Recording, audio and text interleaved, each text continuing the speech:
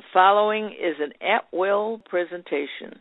My fourth grade daughter confessed to me that she threw away her sandwiches for an entire year before telling me that she didn't like roast beef. Oh, no. I'm Ben Ham. And I'm Dahlia Beta. We're your hosts as we navigate the deep waters of humanity. And listen to the stories no one ever tells. You are entering The Secret Room. The house was a vestige of an earlier life. Childhood, long gone, was the time when two sisters were friends. The advancing years brought with them choices that their mother's death evoked, choices that strained their childhood bond. The house, once a symbol of unity, family, and future, ceded to the spiritual collapse to which it bore witness. Once a lotus in bloom, the home fell to decay. But for one sister, scorn's face cannot trump blood, the tie that binds.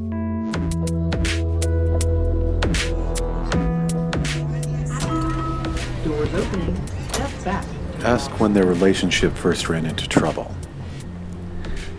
Figure out what happened to drive the two sisters apart. There must have been some catalyst. I'm an only child. I don't know what it's like to have a sister or a brother. I never felt like I was missing anything, but it seems to me that siblings should have a special bond. How did their mother handle the sisters' poor choices?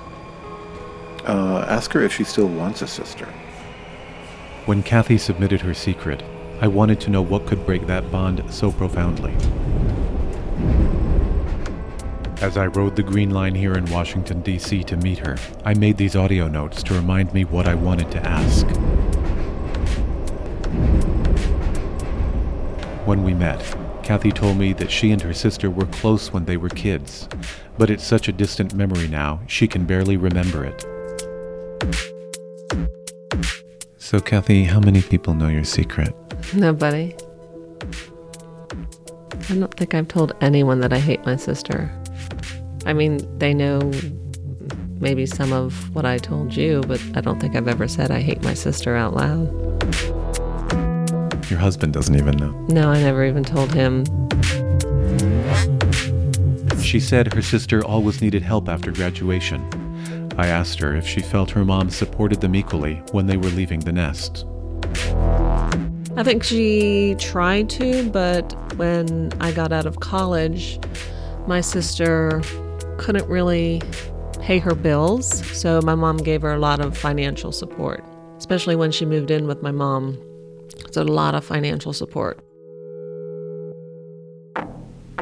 She couldn't afford wherever she was living. It's it was like herself and her husband and 2 children.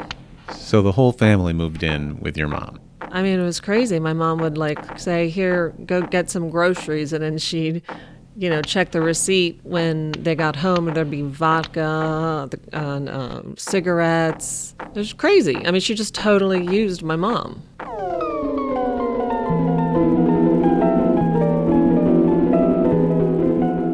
Kathy's mom knew what was going on, but this was her daughter, and she was in need. And there's more. I hated it. I tried to tell her, not do it, but, she's like, well, my grandkids, they need stuff. I can't kick them out. I can't let them suffer just because, I understood, but, it's always kind of bothered me that my sister was such a fuck up. And it's her own fault. She did it to herself. It's not like anyone made her that way. She just made the wrong choices in life. Why should she be rewarded? And I'm not, because I went to college, I got a job, I did the right things. Did your brother-in-law try to intervene? Was he helpful? He did a lot of things, like he would yell at the children, mean stuff. One time I went to visit one time and he cussed me out like effing because I was parked in his space. He was a scary dude. I didn't like him. And your mom, she put up with all this? Yeah, and the only reason she did is because of the children. She didn't want them to suffer. She wanted them to have food. She wanted them to have clothing, So I understood why she did it, but, I don't know. At some point, you got to say, get your life together and get out. Your mom was a loving person. Oh, she was awesome. She was the best. You miss her. I do. I miss her a lot.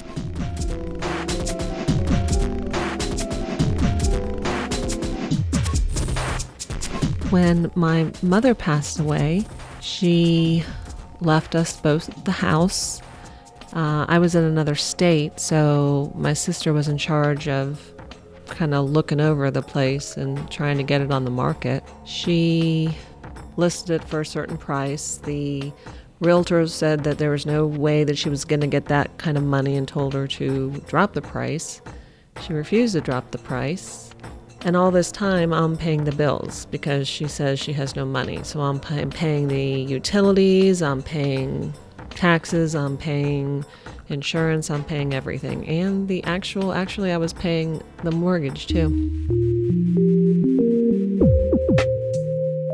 The realtor also said that it was very outdated and there's some things that need to be changed, like, the wallpaper, the carpets, whatever.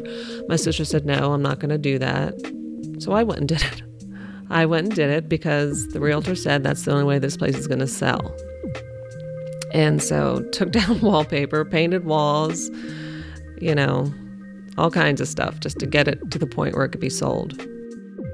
And as Kathy describes, her sister made choices that caused her hardship while they tried to sell their family home. My sister one time during the winter turned off the heat. I'm not even sure why she did because I was paying the freaking bill. But she turned off the heat and the pipes burst. Ruined everything that I did to the house. All the changes, all the, walls torn down, carpet totally soggy.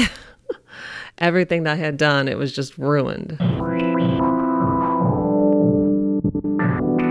She said, well, it was supposed to be a warm winter. Who says that? And I'm paying, so what difference does it make what the weather's like? I'm paying every bill. And she turns off the freaking heat.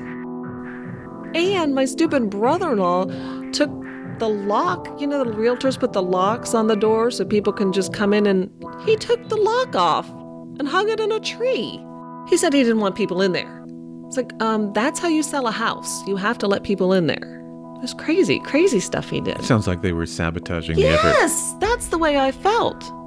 That is the way I felt. And then, it just kept getting worse. Like, I'd send this money, and the next thing I know, I'm talking to my nephew, and he said, yeah, for Christmas we got new PlayStation 3s or whatever. Finally, the house went into foreclosure, so there was nothing left. Nothing.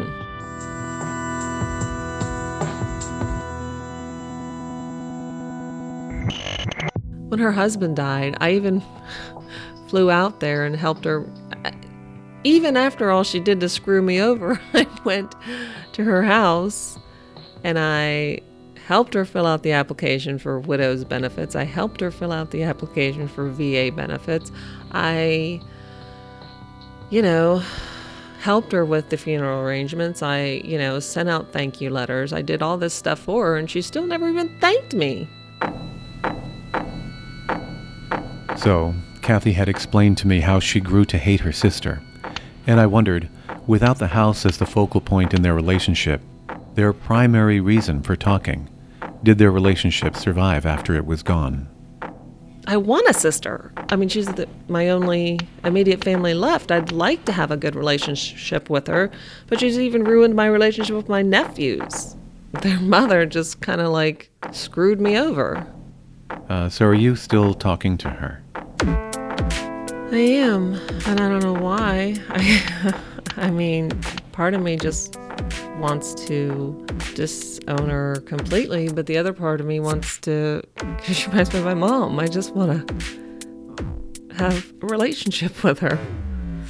But it's hard for me because I know what she did.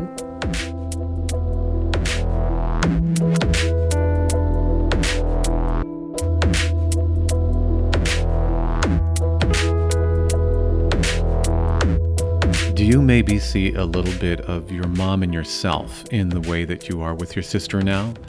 I mean, in the way that you're giving her unconditional love when she's so constantly in need, just as your mom did. That could be. I think you did learn unconditional love from your mom. Yeah, I probably did. She was wonderful. Yeah, she was wonderful. I think that maybe despite how painful this has been, that was a beautiful thing she gave you. Yeah. Yeah, that's true.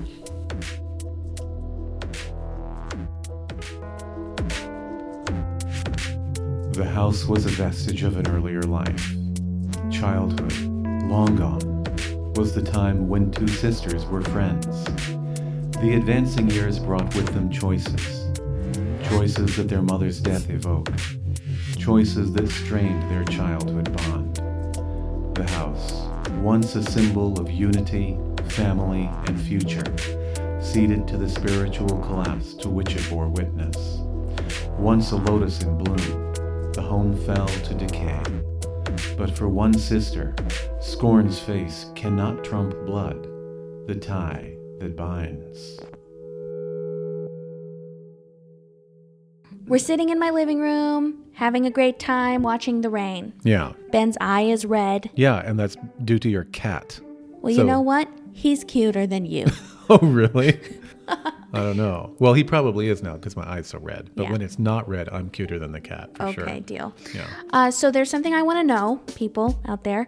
I want to know your guilty TV pleasure. I was thinking about it. I feel like everybody has a show that they watch that they don't tell anybody that they watch it, and they're embarrassed about it. That's so true. I'm not telling you mine. Oh, yes, you are. Oh, really? Yeah, Are you going to share yours? I sure am. Okay. My guilty TV pleasure that I don't tell anybody that I watch until this very moment. I wish we had a drum roll.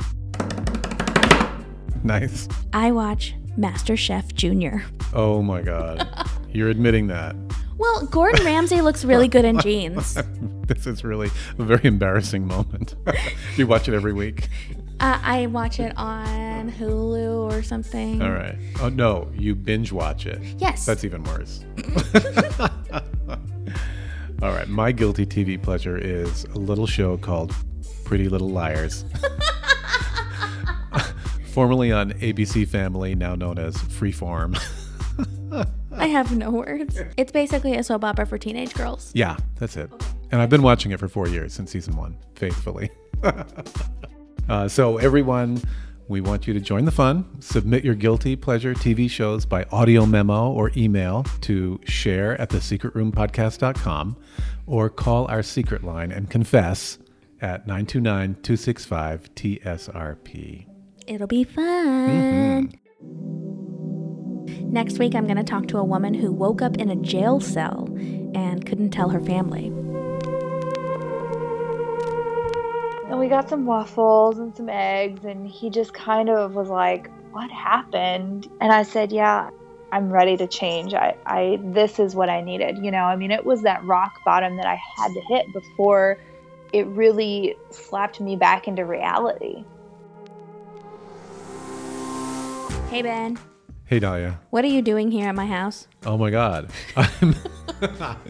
I'm just passing through the neighborhood, and I thought it would be cool to stop by the TSR Studios East in Jersey City for a change of pace. Yeah. Glad to have you here. Yeah, thanks. We should head into New York City for some food tonight. Okay, fine. I know it's a lot of work, but it should be fun. Okay, but I don't want to do the credits right now. What? We are contractually obligated to credit Breakmaster Cylinder. So let's give credit where it's due for our awesome music. Thanks, BMC. We love our theme. Absolutely. Are we done now? Okay. But I'd like to make a pitch for Twitter followers first, at TSR Podcast, and for secrets at thesecretroompodcast.com. Okay. I'm Dahlia Beta. And I'm Ben Ham. See everybody next week, and pod on. Pod on.